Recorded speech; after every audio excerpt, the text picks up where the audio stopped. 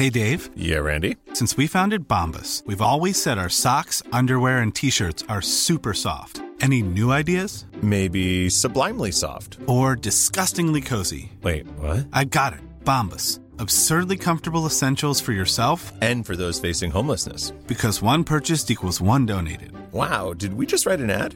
Yes. Bombas. Big comfort for everyone. Go to bombas.com/ACAST and use code ACAST for 20% off your first purchase.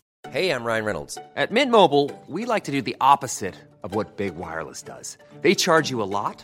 We charge you a little. So naturally, when they announced they'd be raising their prices due to inflation, we decided to deflate our prices due to not hating you. That's right. We're cutting the price of Mint Unlimited from $30 a month to just $15 a month. Give it a try at mintmobile.com/switch. $45 up front for 3 months plus taxes and fees. Promo rate for new customers for limited time. Unlimited more than 40 gigabytes per month slows. Full terms at mintmobile.com. Hey, it's Ryan Reynolds, and I'm here with Keith, co-star of my upcoming film, If, only in theaters May 17th. Do you want to tell people the big news? All right, I'll do it. Sign up now and you'll get unlimited for $15 a month and 6 months of Paramount Plus Essential Plan on us. mintmobile.com/switch. Upfront payment of $45 equivalent to $15 per month. Unlimited over 40 gigabytes per month. Face lower speeds. Videos at 480p. Active Mint customers by 531.24 get 6 months of Paramount Plus Essential Plan. Auto renews after 6 months. Offer ends May 31st, 2024. Separate Paramount Plus registration required. Terms and conditions apply if rated PG. In Troy there lies the scene. From isles of Greece, the princes Augulus, their high blood chafed, have to the port of Athens sent their ships, fraught with the ministers and instruments of cruel war. 69 that wore their crownets regal, from the Athenian bay set forth toward Phrygia, and their vow is made to ransack Troy.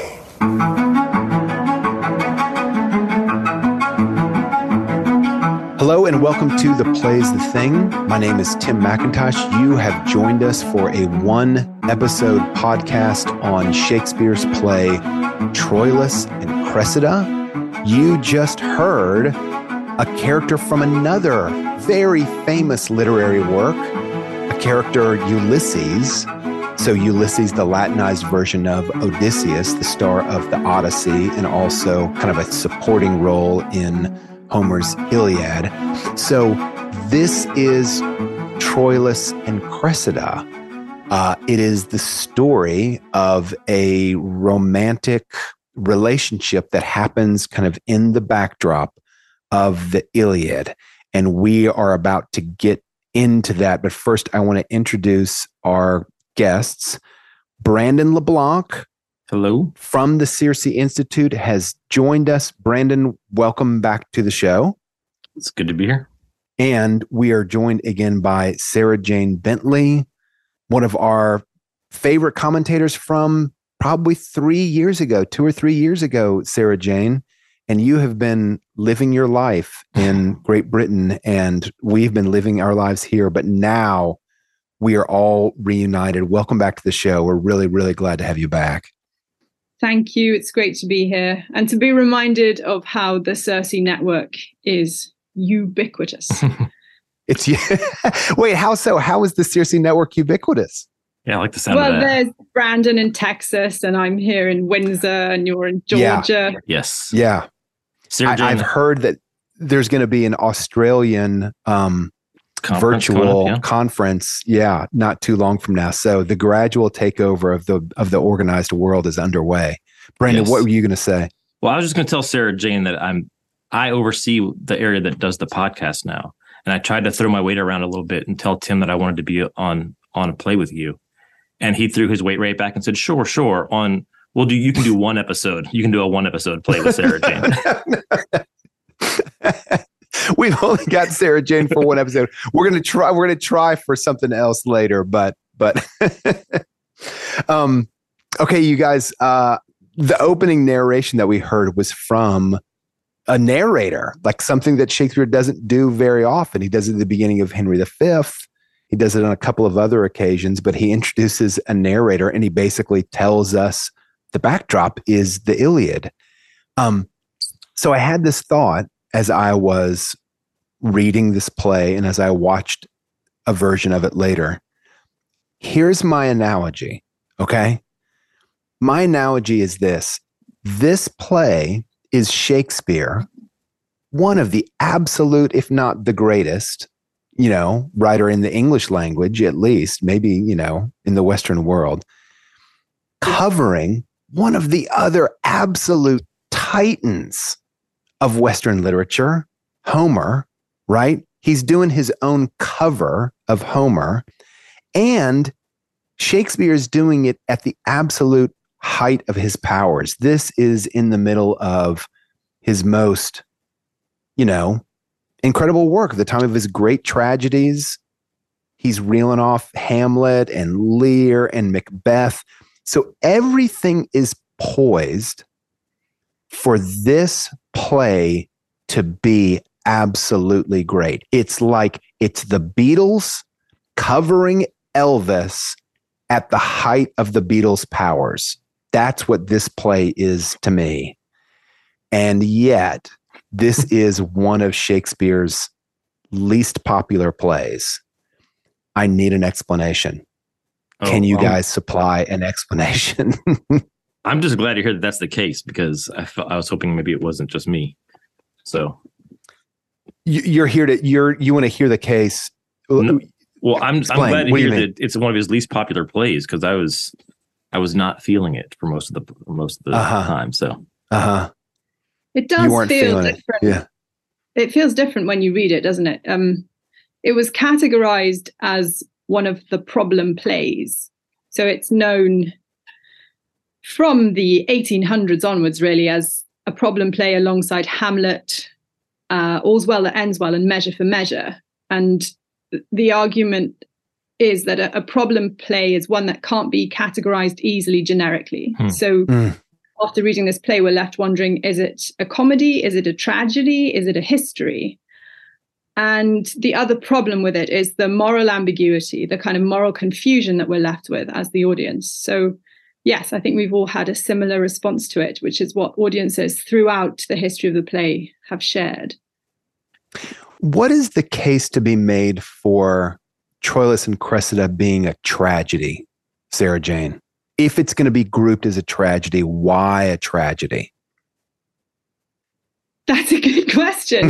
That's why I asked you and not me. Yeah, because when we think about the characters, there are no real heroes in this play. They don't begin from any kind of height, and so they can't really fall. They're abundant in their faults, leaving us wondering what their virtues really are. So one reason I think maybe that in the legend of Troy falls, and then out of that we get the birth of Britain, because Aeneas flees, founds Rome, and then his grandson Brutus makes it all the way to the British Isles and establishes Britain, which is Brute, and then becomes Britain. But so maybe it's something about the tragic origins of Shakespeare's nation. I'm not entirely sure. Okay, yeah. I'm really glad you said that, though, because I didn't even think about that. Britain chasing its line back through Aeneas. That makes more sense for me. The way that the Greeks are portrayed, particularly in the play, and then might because it has kind of a jaundiced look, Brandon. Like Shakespeare's view seems pretty jaundiced about the Greeks. Yeah, I agree that there's not many people that look very heroic at all in the play, but certainly the Greeks look worse. And I watched a production of it, and even when Achilles defeats Hector, like, he doesn't really defeat him. He lets a bunch of other guys beat him to death. Right. And so it was that's helpful to think about, that Shakespeare would have reason to be favoring the Trojan side of the story. That's helpful. That's a really helpful. Thank you. I don't find that the Trojans come off particularly well either, do they? No, they seem to have a lot of fine rhetoric. But whereas the Greeks, to me, seem like complete yobs. They're always fighting, brawling, swearing, insulting each other, eating too much. And then we meet the Trojans, and they're just obsessed with women and not in any particularly virtuous way. So there are problems of appetite on both sides of this war. Yeah. And it seems really problematic that the Trojans are also presented as having no real moral basis. And of course, the big question in the play is, why are they fighting this war? No one seems to think that Helen's theft is worthy of the 7-year conflict that they've been in. Yeah, that was strange. There are multiple times where first Troilus and then her uncle Pandarus argue that Cressida is more beautiful, right, than Helen, which was very kind of jarring after reading the epics. Yeah. All of the grandeur and kind of honor of the Iliad seems to just have been just scratched out of it in Shakespeare's play. And it just felt like he wrote this play in just a really black mood is what it felt like to me, to make, again, Shakespeare, we are here because we love Shakespeare and we admire him greatly. And I just want to say, like, a bad Shakespeare play is still a mountain of an achievement. But that's part of the reason why, for me, it's so surprising that this is so kind of scraped clean of anything, of things to admire, of people to admire, of honor-bound characters, which opens the question, maybe this is some sort of a satirical statement or something like that. Can we make that case? There was no one to root for me. I mean, that's how I felt. So I'm open to that idea. I agree that it's a satirical statement. And, going back to your idea at the beginning of the Beatles ripping off Elvis, well, that assumes that the Beatles were fans of Elvis. Whereas here, I think we've got a Shakespeare who's not that enamored by Homer's Iliad and instead shows us all the flaws in it. So he's a bit of an iconoclast, I think, in this play, in that he actually tears down Homer's Iliad and makes it look like a petty story. And one of the reasons he maybe was doing that was, as you were saying, perhaps satirical, that maybe he was satirizing Chapman's translation. And there'd been a huge hype about Chapman's translation. And the idea was that virtue could be instructed from the Iliad. Well, Shakespeare seems to suggest that that's a joke. You can't. There's no virtue to be found in it. So perhaps he was being a little petulant or provocative. That's a really interesting notion. I mean, in the classical world, which all three of us traffic in, there's so much esteem for the Iliad and the Odyssey, and rightly so. They're absolutely magnificent. But I do sometimes get a little bit worried when we start talking about like the ethics of the Iliad. I think you have to be very, very, very selective in how you teach ethics from the Iliad. It is a war novel. What's the Simone Weil essay? The Iliad, the poem of force. Is it force or power? But this is the central motif of that poem. It is about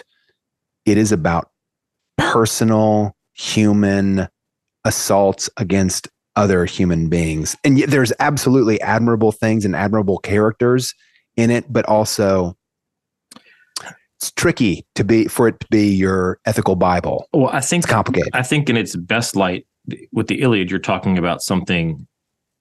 The question is there's power, but the question is about honor, right? And to whom is honor due, and for what things, and what happens when someone is dishonored. And there's all kinds of parts of that, right? Helen being taken is dishonorable, dishonors Menelaus, and obviously everything that happens with Achilles. And I think that's what he strips away in this so much is that you're hard pressed to find someone in here to argue is acting honorably, no matter how you're defining honorable. I think with the Iliad, you tend to get people. Well, this is the greater element of honor. So they favor this character over that one and vice versa. But I would be hard pressed to make that argument for someone in Troilus and Cressida. Yeah. That's right. And Shakespeare is also suggesting that there's no honorable cause for this war. So in Act 2, Scene 2, Hector and Troilus in front of Priam have a discussion about why they're fighting. And it's Hector who says "'Tis mad idolatry to make the service greater than the god." So the god in this sense being Helen, and that what they are doing in order to preserve this idol of Helen is far beyond anything that is deserved or even appropriate, because she's just a woman. And it's very strange how Troilus and Hector both seem to agree on that. And yet in the end they say, well, we better keep fighting because we've staked so much on it now, we'd look pretty stupid if we stopped. And so there's no honor in their reasoning. What's the line from Macbeth? I'm in blood stepped so far that waiting back would be, it would take just as much time. It's kind of a similar sort of reasoning, right? Yeah. We're here because we're here, I think. Right. Like quid pro quo, let's stay here. Not quid pro quo, QED, let's stay here. So let's talk a little bit about the title characters, Troilus and Cressida. Sarah Jane, can you give us some insight about where they come from kind of in the literary canon? And Brandon, I know that you had some insight here also. So Shakespeare, as ever, is a bit of a magpie, and he's taken different material from different sources. So the context of the Trojan War, he's taken from the Iliad, possibly from Chapman's translation. The story of Troilus and Cressida, though, is not in the Iliad. It's not in Homer's Iliad, but instead is invented by Chaucer in the 1300s in his poem, which is called Troilus and Cressida. And he invents the characters of Troilus, Cressida, and Pandarus, who Shakespeare borrows and puts in his play. And then later on, I think it's in the 1400s, we have a poem by Robert Henryson, who's a Scottish poet writing in medieval Scots. And he writes a poem called The Testament of Cressida. Now, in Chaucer's poem, Troilus and Cressida's love is true, and the demise of their love is tragic. And Troilus sees Cressida with Diomed and doesn't know what's happened and is deeply saddened. And then there's a sense that there was something noble and virtuous about their love, and that perhaps Cressida didn't have a choice when it came to being disloyal. In Robert Henryson's Testament of Cressida, she is disloyal and is punished for it. And in the poem, she regrets it. And one day she is sitting as a beggar outside the gates, and she's a leper. And Troilus rides past in his shining armor and looks down on her in scorn and doesn't recognize her. Wow. Wow. And then in Shakespeare's poem, we have no clue what happens to either of the title characters at the end. Right. We do know, though, that Cressida makes all these vows to Troilus, and Troilus likewise. And okay, I'll admit, I totally believed her. I was like, yeah, okay, great. This is going to be hard, but like she's going to be strong. No. Troilus, and it kind of overhears, Troilus and Ulysses overhear this conversation between Cressida and Diomedes, and Cressida is been pursued by Diomedes, and they end up getting together. All of those vows are broken, and Cressida, absolutely heartbroken, kind of doubles down on his hatred for the enemy. And that's how he goes out, full of vengeance and venom over his betrayed lover. It's like, I'm not sure which one is worse. Cressida begging at the gates as a leper, or her kind of going back on these vows and getting together with Diomed. I'm not sure which one is worse. They both sound awful. In both those versions, though, she chooses to be she's more unfaithful, right? Whereas in the Chaucer one, you're saying it's maybe forced upon her more. It's unclear as to what's happened. It's a mystery. And Troilus thinks the worst. Huh. And a lot of time has passed is the other thing. Whereas in Shakespeare's play, as he always does, he contracts, compresses the time frame to make it a lot more dramatic. So Dryden hated Shakespeare's Troilus and Cressida. He did.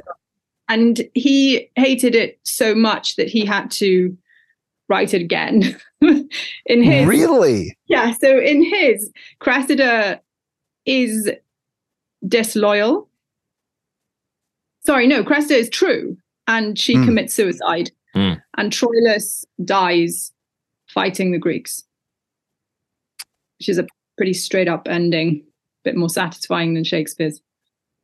Yes. I found myself wondering at some point, why are they even the title characters? Like their screen time together is almost none, like in the same scenes.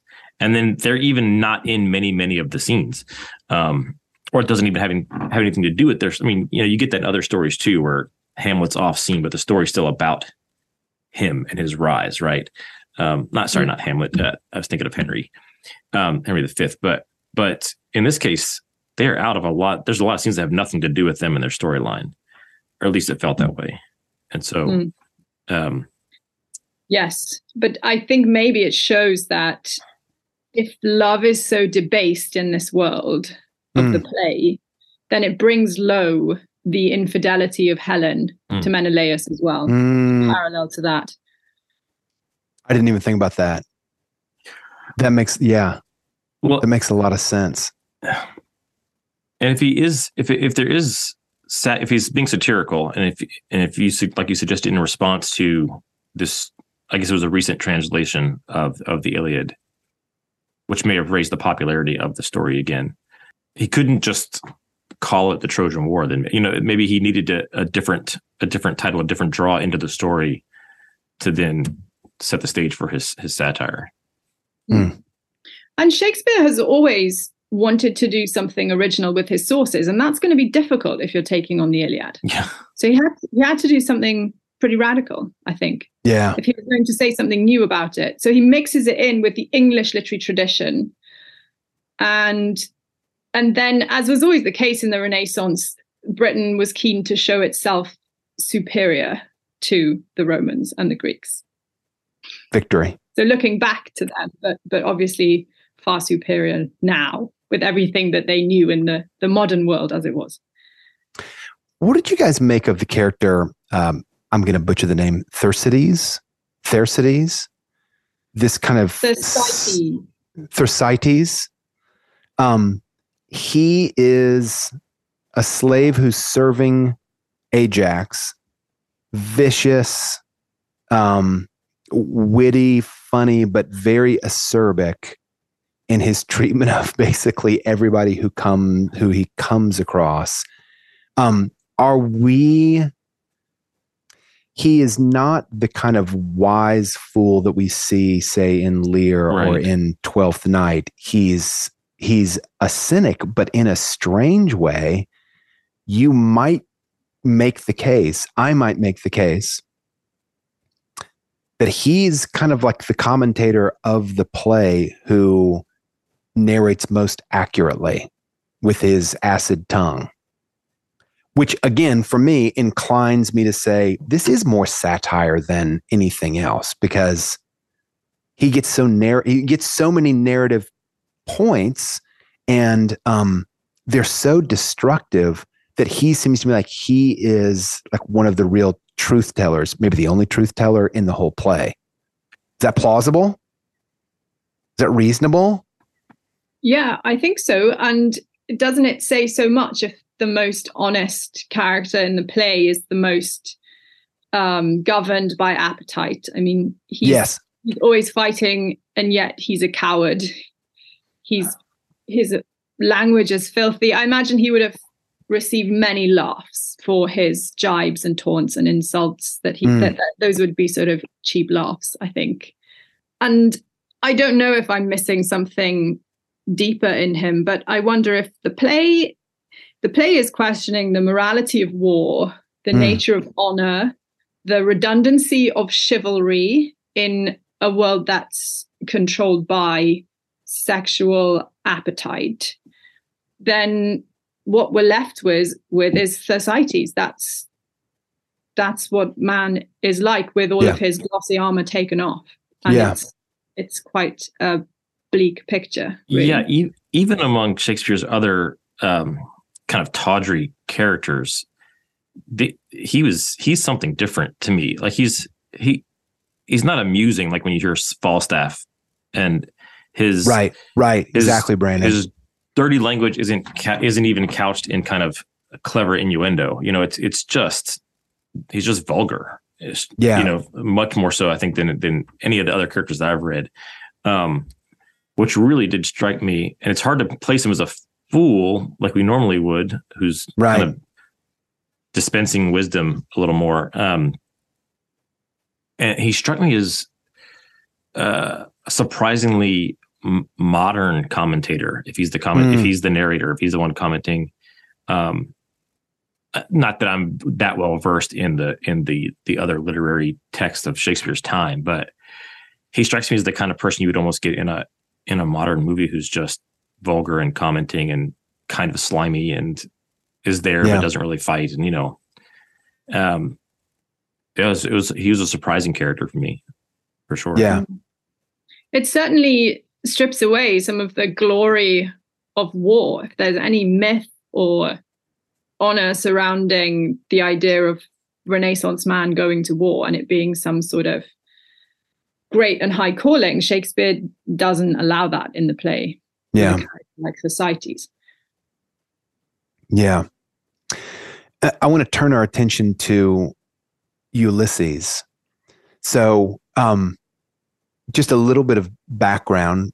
Ulysses is a character, of course, Odysseus, who shows up in the Iliad and is the starring role of the Odyssey. And he's a man of wily intelligence. He is clever. He is full of stratagems in all of these books. He also shows up, of course, in Virgil's Aeneid. So those of you who maybe you know Homer, but you're less familiar with Virgil, Virgil's big work is the Aeneid, and the Aeneid is kind of a telling or a retelling of the Trojan War from the point of view of the Trojans. And it's also a kind of retelling of the Odyssey, of a trip, of a voyage in search of home. In the Odyssey, it's Odysseus seeking to be reunited with Penelope at Ithaca.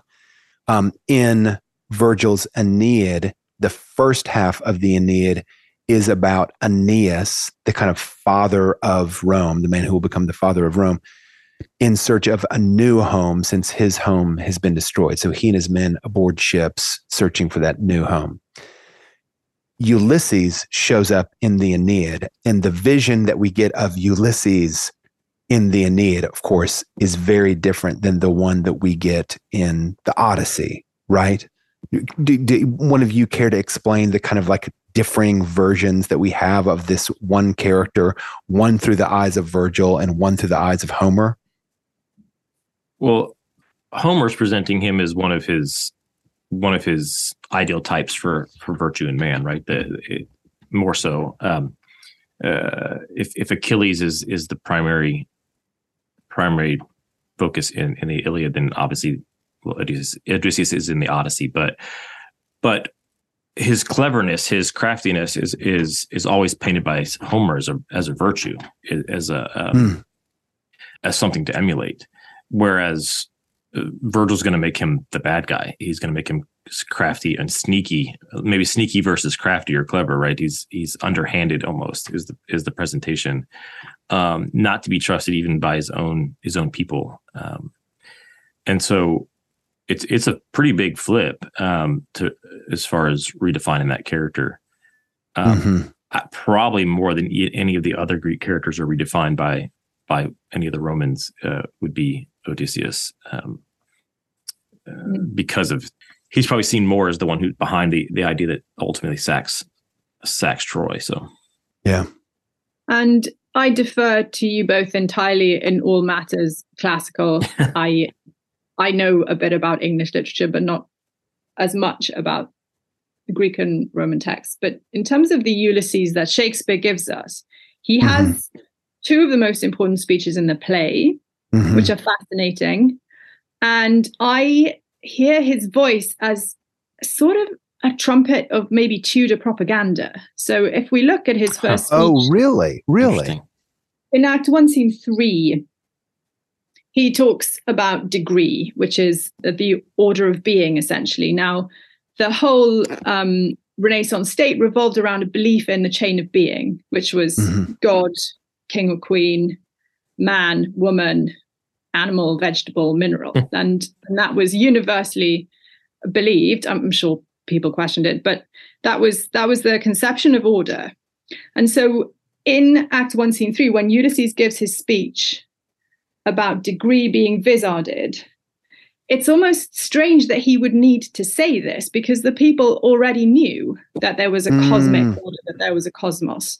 And he 3 times says, if we disregard degree, then everything will fall apart, everything will unravel. And I wonder why in 1601, 1602 does Shakespeare need Ulysses to say this? Is it because the queen is old?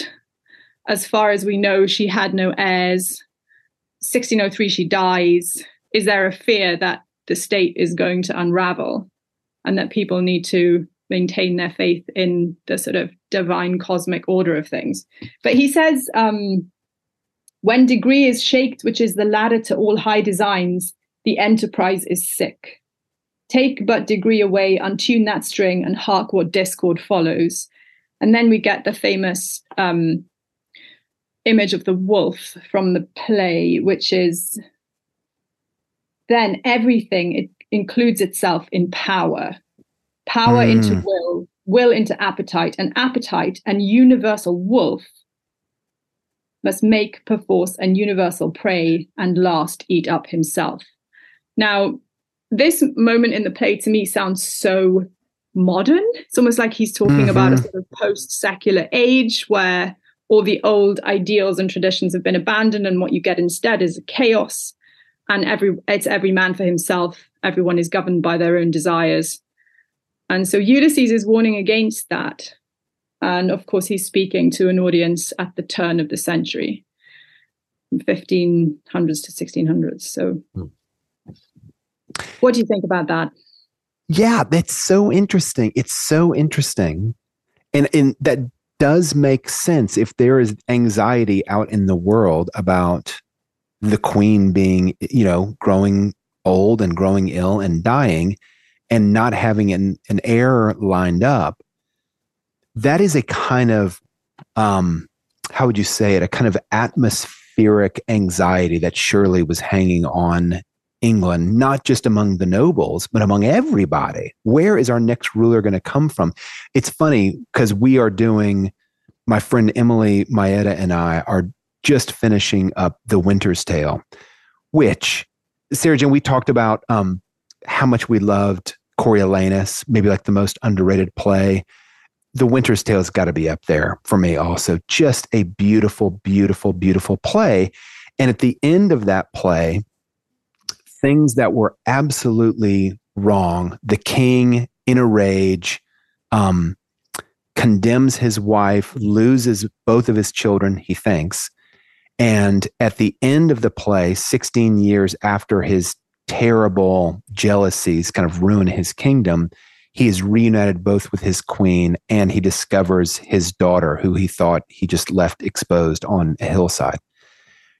And so I was thinking, and we were talking about, for Leontes, that king in The Winter's Tale, to be growing old without an heir, that is a worry in his kingdom that is hard for us to really recognize. I mean, the United States, we have had peaceful transfers of power since our beginning. It's a miracle. And there's been so much anxiety historically in monarchies around the transfer of power. And so, yeah, to have Ulysses in this speech talk about what could become of us, like if it just becomes a war of power against power, one against the other. What's the Hobbes line about just, how wretched human life is? Ulysses is kind of like warning us against that. And it does make sense against the backdrop of potentially losing a queen who has no heir. Fortunately, James comes along, the story is preserved, but Ulysses does make sense against that backdrop for me. The other, you mentioned another monologue from Ulysses, Sarah Jane. Are you thinking Act 3, Scene 2? That's right. When he's talking about time. Yeah. And time is an interesting question in this play, isn't it? Because from its publication in the first folio, which is probably around 1609, it then wasn't performed for 300 years. It's not then performed until the 1700s.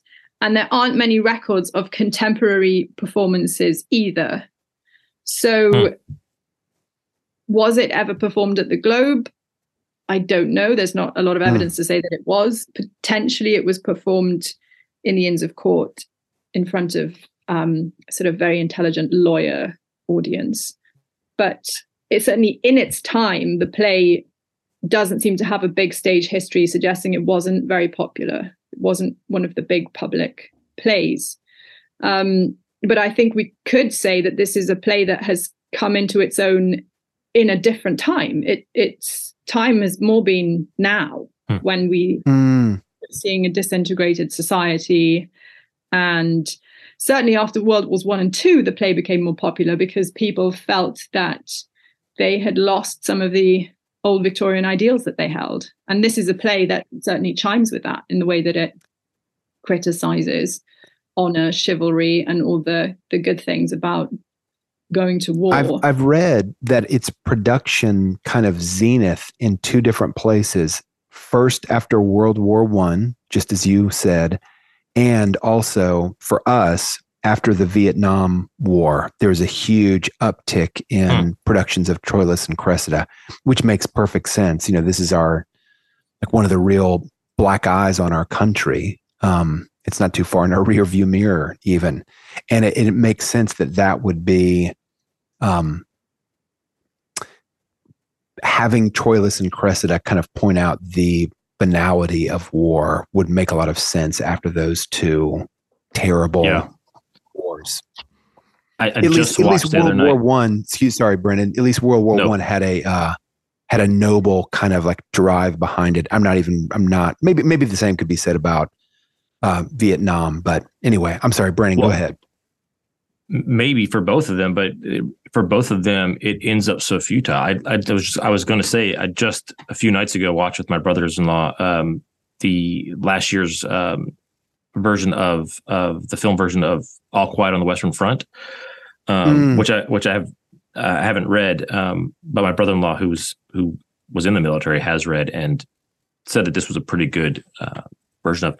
But they really point that out at the end of that story, that the Germans moved and then like the lines got set like within the first few months of the war, and they barely budged after that. It was just a bunch of people dying at the same line for several years, and in the end, nothing. They don't get, even from the German side, they don't gain anything. They just lost everything. And so that makes complete sense to me that it would peak after that war, when there was just so much death and nothing. Everything went back to how it was. Nothing changed even from that war. No one won anything. Yeah. And that might be the best way for me to start seeing this, because as if he's really talking a lot more about the futility of war often and what we're fighting over, then it brings the play into maybe a cleaner light for me, because I was really struggling with this one. What are we doing here, Shakespeare? Yeah. What exactly are we doing here? Yeah. Well, and just because there was, like I said before, there was just no characters to root for, and maybe that's the point. Like maybe that's what he was trying to get at. Yeah. Yeah, and Shakespeare does tie love and war together in his imagery and in his dramatic dynamism. I mean, if we look at Antony and Cleopatra, that's Antony's motivation for the war is tied in with his erotic love for Cleopatra. We have a scene where love is killed and then the war sort of unravels. I'm not sure whether because World War I and World War II are so messy that it means that chivalry died or glory died or heroism died. It was more that the shallow perceptions of what those things are were shaken. And so the way history likes to read World War I and World War II in this country anyway is to say, we lost our faith in God and sort of woke up from some kind of idealistic delusion, which is not true. It's not true for everyone. And it's more that we lost our faith in the idols of Victorian virtue, I think. Speaking from our side of the pond, it feels like that was worse with World War I even than it was with World War II.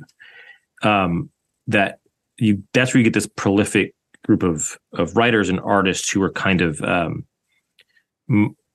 if not nihilistic, more in that move in that direction more. There seemed to be a farther falling off of that ideal, and maybe because it had already happened when World War II rolled around, there was less delusion to be lost. But you almost get a bounce back a little bit after that, at least especially in the United States. World War I produces guys like Hemingway, but World War II, you get this kind of bounce back of okay, we're going to rebuild everything. You know what I mean? That seems to be more the spirit post-war. Yeah, and there's that sense in the United States that we're kind of like stepping into the throne that, to some degree, England most recently had, which is like superpower. We're the big superpower now. And the Soviet Union, of course, is like right on our heels. And we go right into the Cold War. But there is a sense of, it seems like a hopefulness coming out of World War II, at least over here, that it was more, my sense of the feeling after World War I was relief. And the feeling after World War II was both relief and there's hope on the horizon. We can do things differently. You're right, though, Sarah Jane, now we're talking about World War I. We're a little bit straight afar from Shakespeare. But when I think about it's the slaughter that was World War I, it was a kind of ancient tactics with modern weaponry kind of war, yes. In which you're losing 50,000 boys and young men in a day in France. There's something just so horrific about that. Of course, it makes you reconsider shallowly held ideals, habits, manners. So, yeah. And that brings us back to Ulysses' speech, which is about glory, kleos, in the Iliad. It's one of the few Greek words I know, so I'm going to use it. I know that Achilles is all about kleos. He's seeking the continuation of his name through his deeds. Now, when Ulysses talks to Achilles about this, Shakespeare's Achilles, he says you need to blaze bright momentarily and then accept that someone else is going to come and you will be eaten up by oblivion. And he gives us a very troubling portrait of time as a fashionable host. So someone who can't be trusted, someone who's got bribes in his back pocket that he's just feeding to Oblivion because Oblivion's coming up behind about to eat everyone. And of course, the whole point of the speech is to try and get Achilles to fight Hector rather than Ajax. But the best motivation that Ulysses can offer is you will have some kind of momentary fame, and Achilles, if you don't fight, you're going to be trampled on because everyone else is coming up ahead of you. So it's not very motivating when you look at it. Sarah Jane, Brennan, I want to play that monologue from Ulysses, and it's a little bit longer, but it's worth listening to the lines that Sarah Jane just mentioned.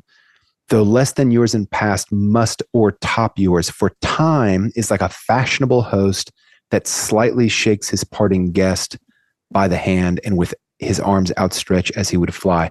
Let's listen to this from Ulysses. Time, my lord, hath a wallet at his back wherein he puts arms for Oblivion, a great-sized monster of ingratitudes. Those scraps are good deeds past, which are devoured as fast as they are made, forgot as soon as done. A perseverance, dear my lord, keeps honour bright. To have done is to hang quite out of fashion like a rusty mail in monumental mockery. Take the instant way, for honour travels in a street so narrow where one but goes abreast. Keep then the path, for emulation hath 1,000 sons that one by one pursue. If you give way or hedge aside from the direct forthright, like to an entered tide they all rush by and leave you hindmost, or like a gallant horse, fallen in first rank, lie there for pavement to the abject rear are run and trampled on. Then what they do in present, though less than yours in past, must o'ertop yours, for time is like a fashionable host that slightly shakes his parting guest by the hand, and with his arms outstretched as he would fly, grasps in the comer. The welcome ever smiles, and farewell goes out sighing. Let not virtue seek remuneration for the thing it was. For beauty, wit, high birth, vigour of bone, desert and service, love, friendship, charity are subjects all to envious and calumniating time.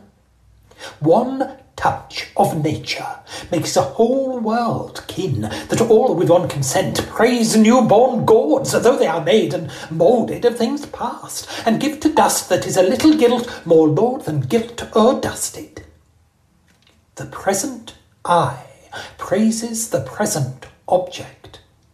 Then marvel not, thou great and complete man, that all the Greeks begin to worship Ajax, since things in emotion begin to catch the eye than what not stirs.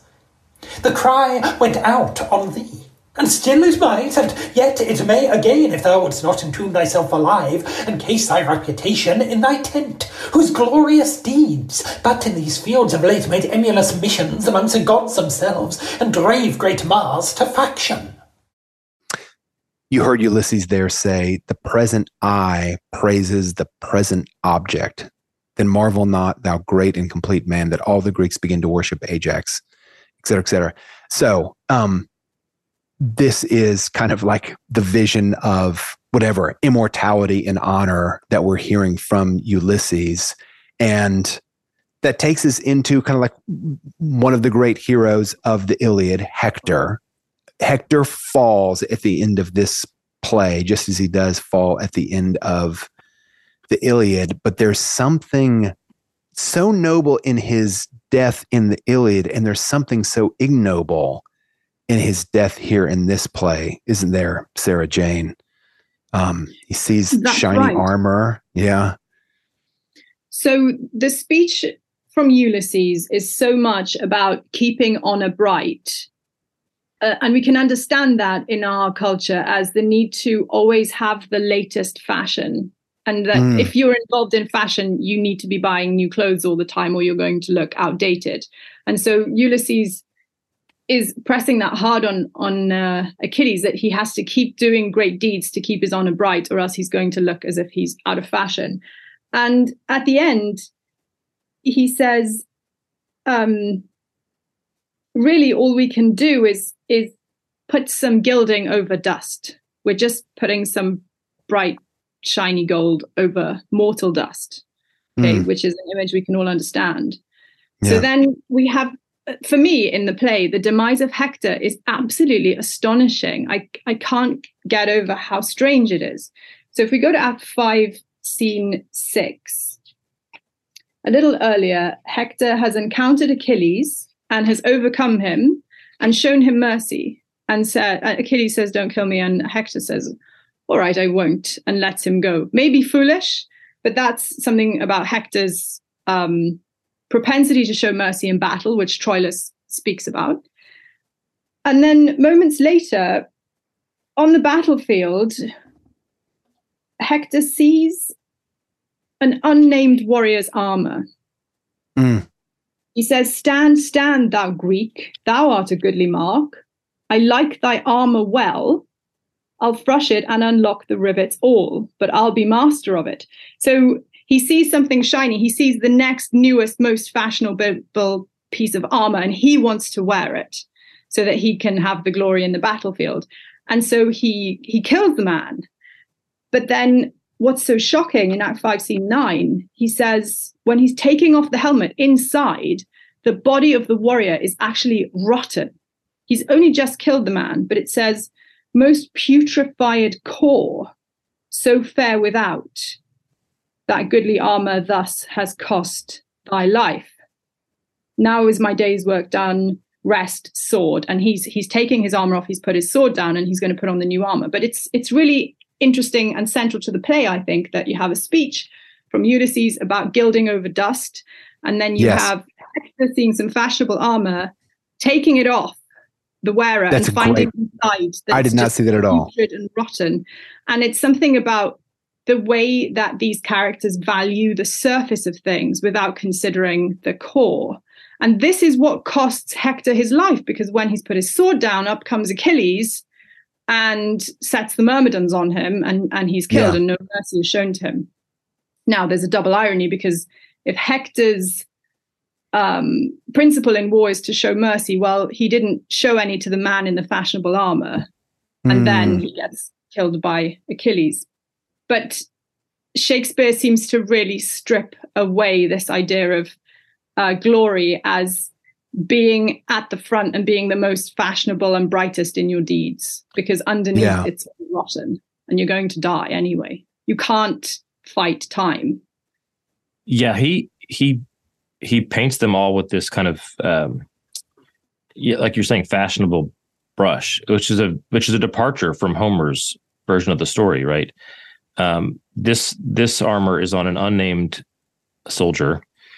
If you in the Iliad, the armor he strips is Achilles' armor on Patroclus, and in order to do that, he has to kill Patroclus, who then Achilles only fights him because he's upset about Patroclus's death, right? So there's so much more honor bound up in the version Homer gives us, because he's avenging someone, he's avenging a beloved brother, or in war, and he fights more honorably. He attacks Hector on the battlefield, and they fight man to man.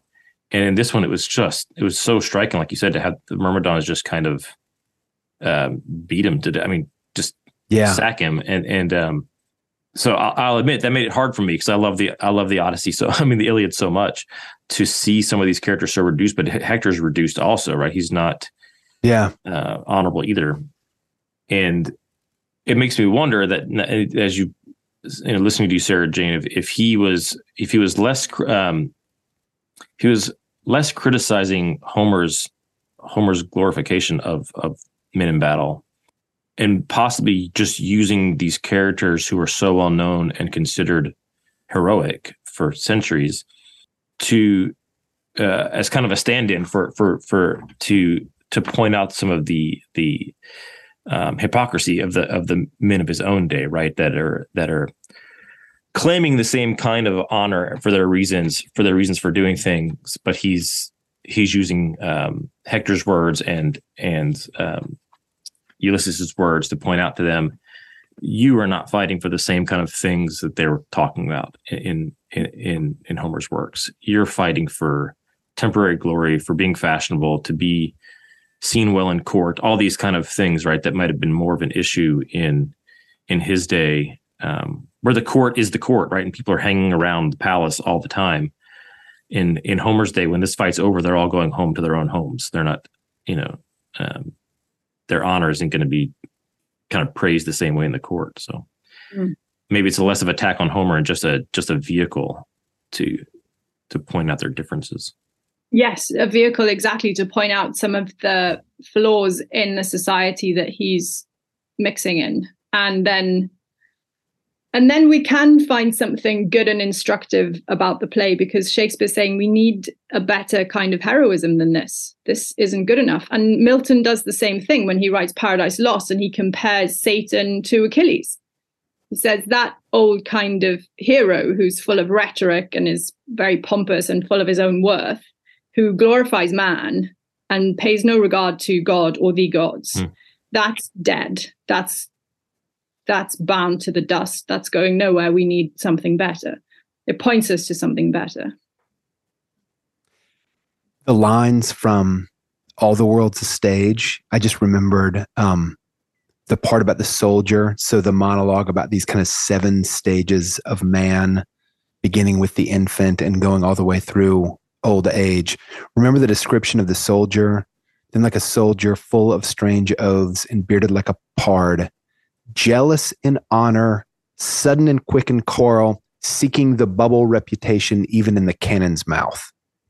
That last line, seeking the bubble reputation even in the cannon's mouth, it seems like that's maybe our epitaph for this play. That's what this play would seem to be about, perhaps. Yeah. Let's do a better one next time. What were you going to say, Sarah Jane?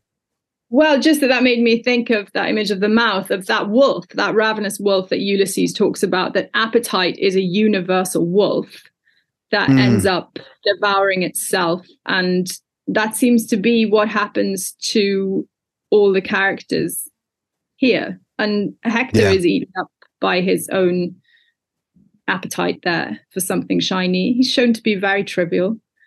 There's more to say, I think, about Troilus and Cressida and their relationship, and how there's no romance there, really. It's actually just quite transactional and lustful. Yeah. It's very lustful. And it leaves us wanting something higher, doesn't it, as the audience? Yeah. Because Pandarus' final speech is bizarre. He insults the audience. It is. It's right. Well, right. And that's where calling Cressida more beautiful than Helen, I think, was so jarring for me. And I think it's because, like you're saying, in this play, that physical beauty is just a lustful thing that they're talking about.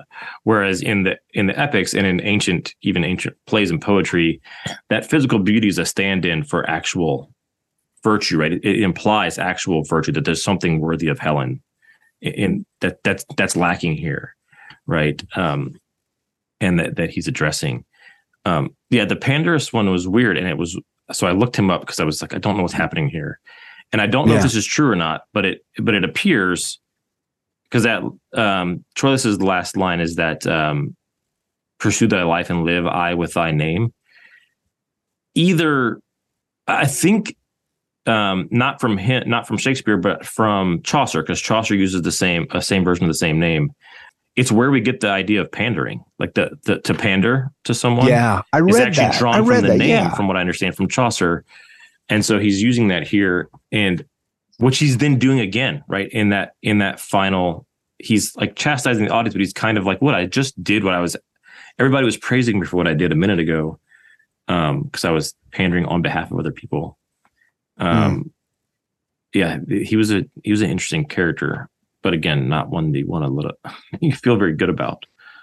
Right. Yeah.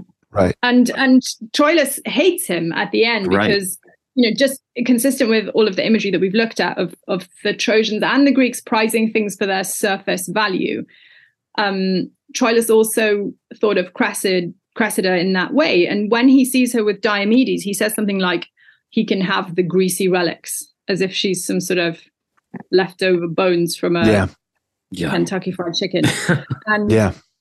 And so then he hates Pandarus because he feels as though he was duped into taking something that wasn't of any value. But he's self-deceiving, right? Because in the first scenes, he's begging Pandarus for the help. I mean, essentially, it's all shallow for him from the beginning, and now that he's someone else has had her, he's just kind of turned on everybody. And the word panda, I wonder if it was invented by Chaucer. No, Chaucer took it from the Latin. Okay. Well, he get the name from the Latin, right? He got the character's name from the Latin, was what I had seen. And then... and he made the character's name to kind of... It's a very interesting etymology of the word, because the character Pandarus appears as a Trojan archer in Homer's Iliad. So it's a tiny, tiny part. But then from that, you can see Chaucer's imagination working. He sees the archer Cupid, and then he makes Pandarus go between the lovers. Interesting. That's clever. Yeah, that's really interesting. That's clever. Oh, he's the one that shoots the arrow that messes up the piece. I just pulled it up. Okay, that's... Oh, is he really? He's the one that shoots Menelaus when they're about to have the peaceful return of Helen and starts the fighting again. Oh, wow. Wow. Okay. We're about to do like a deep classical cut.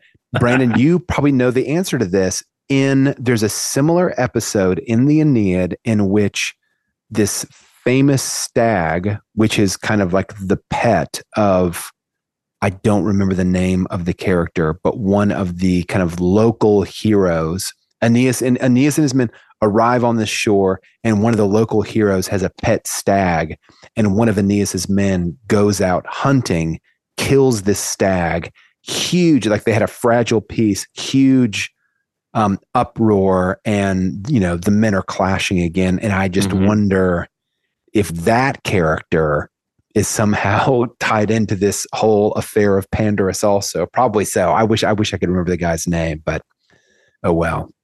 Yeah, it's we got to leave it as a mystery. Did you find him? Well, it's with the Latinist. I can't remember his name off the top of my head, but it's the Latium people. Actium. Do you mean Actium? Yeah. Yes. I just realized as well that Chaucer takes as his source Boccaccio, who's writing in Italian, and 1300. Boccaccio, maybe 1300, late 1200s, and so Chaucer maybe doesn't think up the idea of the Cupid link, but he takes that actually from Boccaccio. So the more we look into things, the less original they are. Yeah. Right. Yeah, and it's so true. He goes from being this kind of skilled warrior who causes problems to being this kind of person who's using his words to facilitate things he may or may not should be facilitating. But what I had seen was that it's that usage. It's the uses by Chaucer and Shakespeare of that character that leads to the term pander, how we use it now in English. They draw that from the characteristics of their version of Pandarus, not the more ancient one. I thought was fascinating. It also means pimp. And at the end of the play, really, Pandarus is saying, "Hey, all you pimps in the audience, what you feel sorry for yourselves," he says. Wow. I don't understand that final speech from Pandarus at all. All I can take away is that the whole thing is just a cutting judgment on Shakespeare's audience, and from the satire to the final speech is just, in case you didn't catch it from the story, I'm going to have this guy give it to you in his last lines. Right. In case you didn't realize, this is about you. Right. Yeah. Here's the sting at the end of the tail. Yeah. Yikes. This is about you. And of course, there would have been pimps and prostitutes in the audience. It's where people went to get business, I'm sure. And with that, we've wrapped up Troilus and Cressida. Yeah. Right. I will say that I feel like I have a better understanding of what he might have been doing. I'm still struggling with how good of a play it actually is. Why did he do it? Why did he spend so much? You said earlier, even when Shakespeare's not so good plays, they're better than most plays, which is which is what I almost always say when it's one of his not, obvious best plays. But I was ending this one this might not might not be a good play. I'm not sure. Certainly he's got one dud in his canon, right? There's got to be a few that are they just didn't work.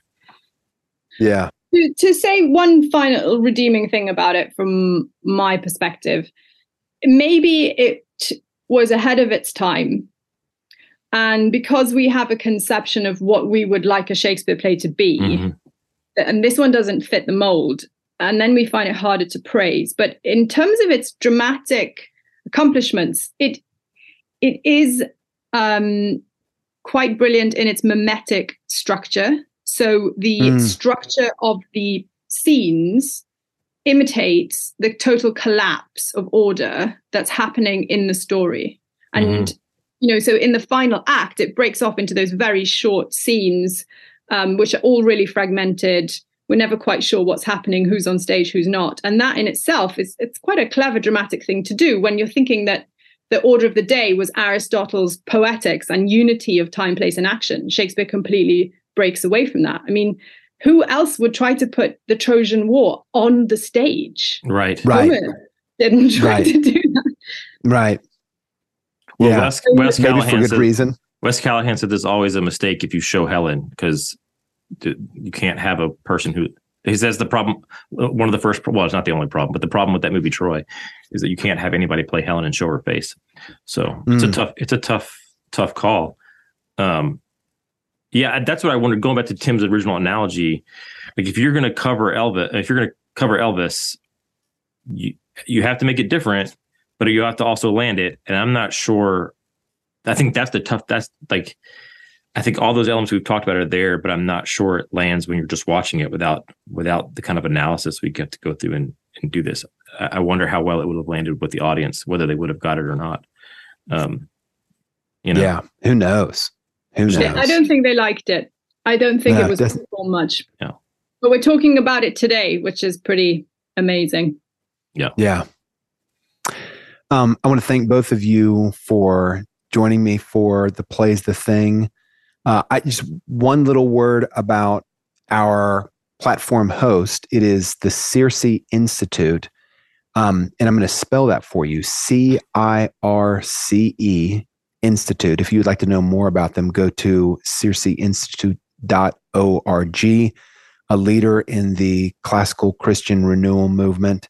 And you can find out everything about what that means on their website. We will be coming soon with more full 5-act discussions on Shakespeare's plays, as well as some of the other lesser known plays that we're just going to do one-off podcasts on. And you guys, we have set it a goal to do all of the plays, all of Shakespeare's plays on this show. And I can actually see the end in sight, if you believe it. I have basically a production schedule that has all of the remaining plays on the calendar, almost on the calendar. Nice. And I plan to bring, you don't know it yet, but I plan to bring you guys back for at least a couple of those. So stay tuned for my invitation. I want to thank listeners for joining us, and tune in again next time for The Plays the Thing, your one-stop shop for all things Shakespeare.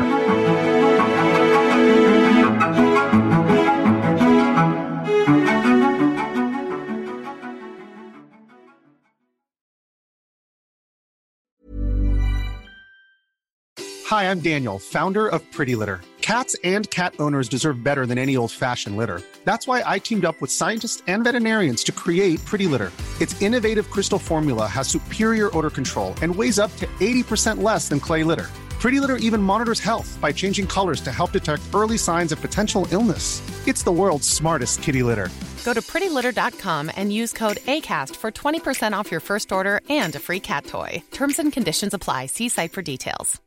Imagine the softest sheets you've ever felt. Now imagine them getting even softer over time. That's what you'll feel with Boll & Branch's organic cotton sheets. In a recent customer survey, 96% replied that Boll & Branch sheets get softer with every wash. Start getting your best night's sleep in these sheets that get softer and softer for years to come. Try their sheets with a 30-night guarantee. Plus, get 15% off your first order at bollandbranch.com. Code BUTTERY. Exclusions apply. See site for details.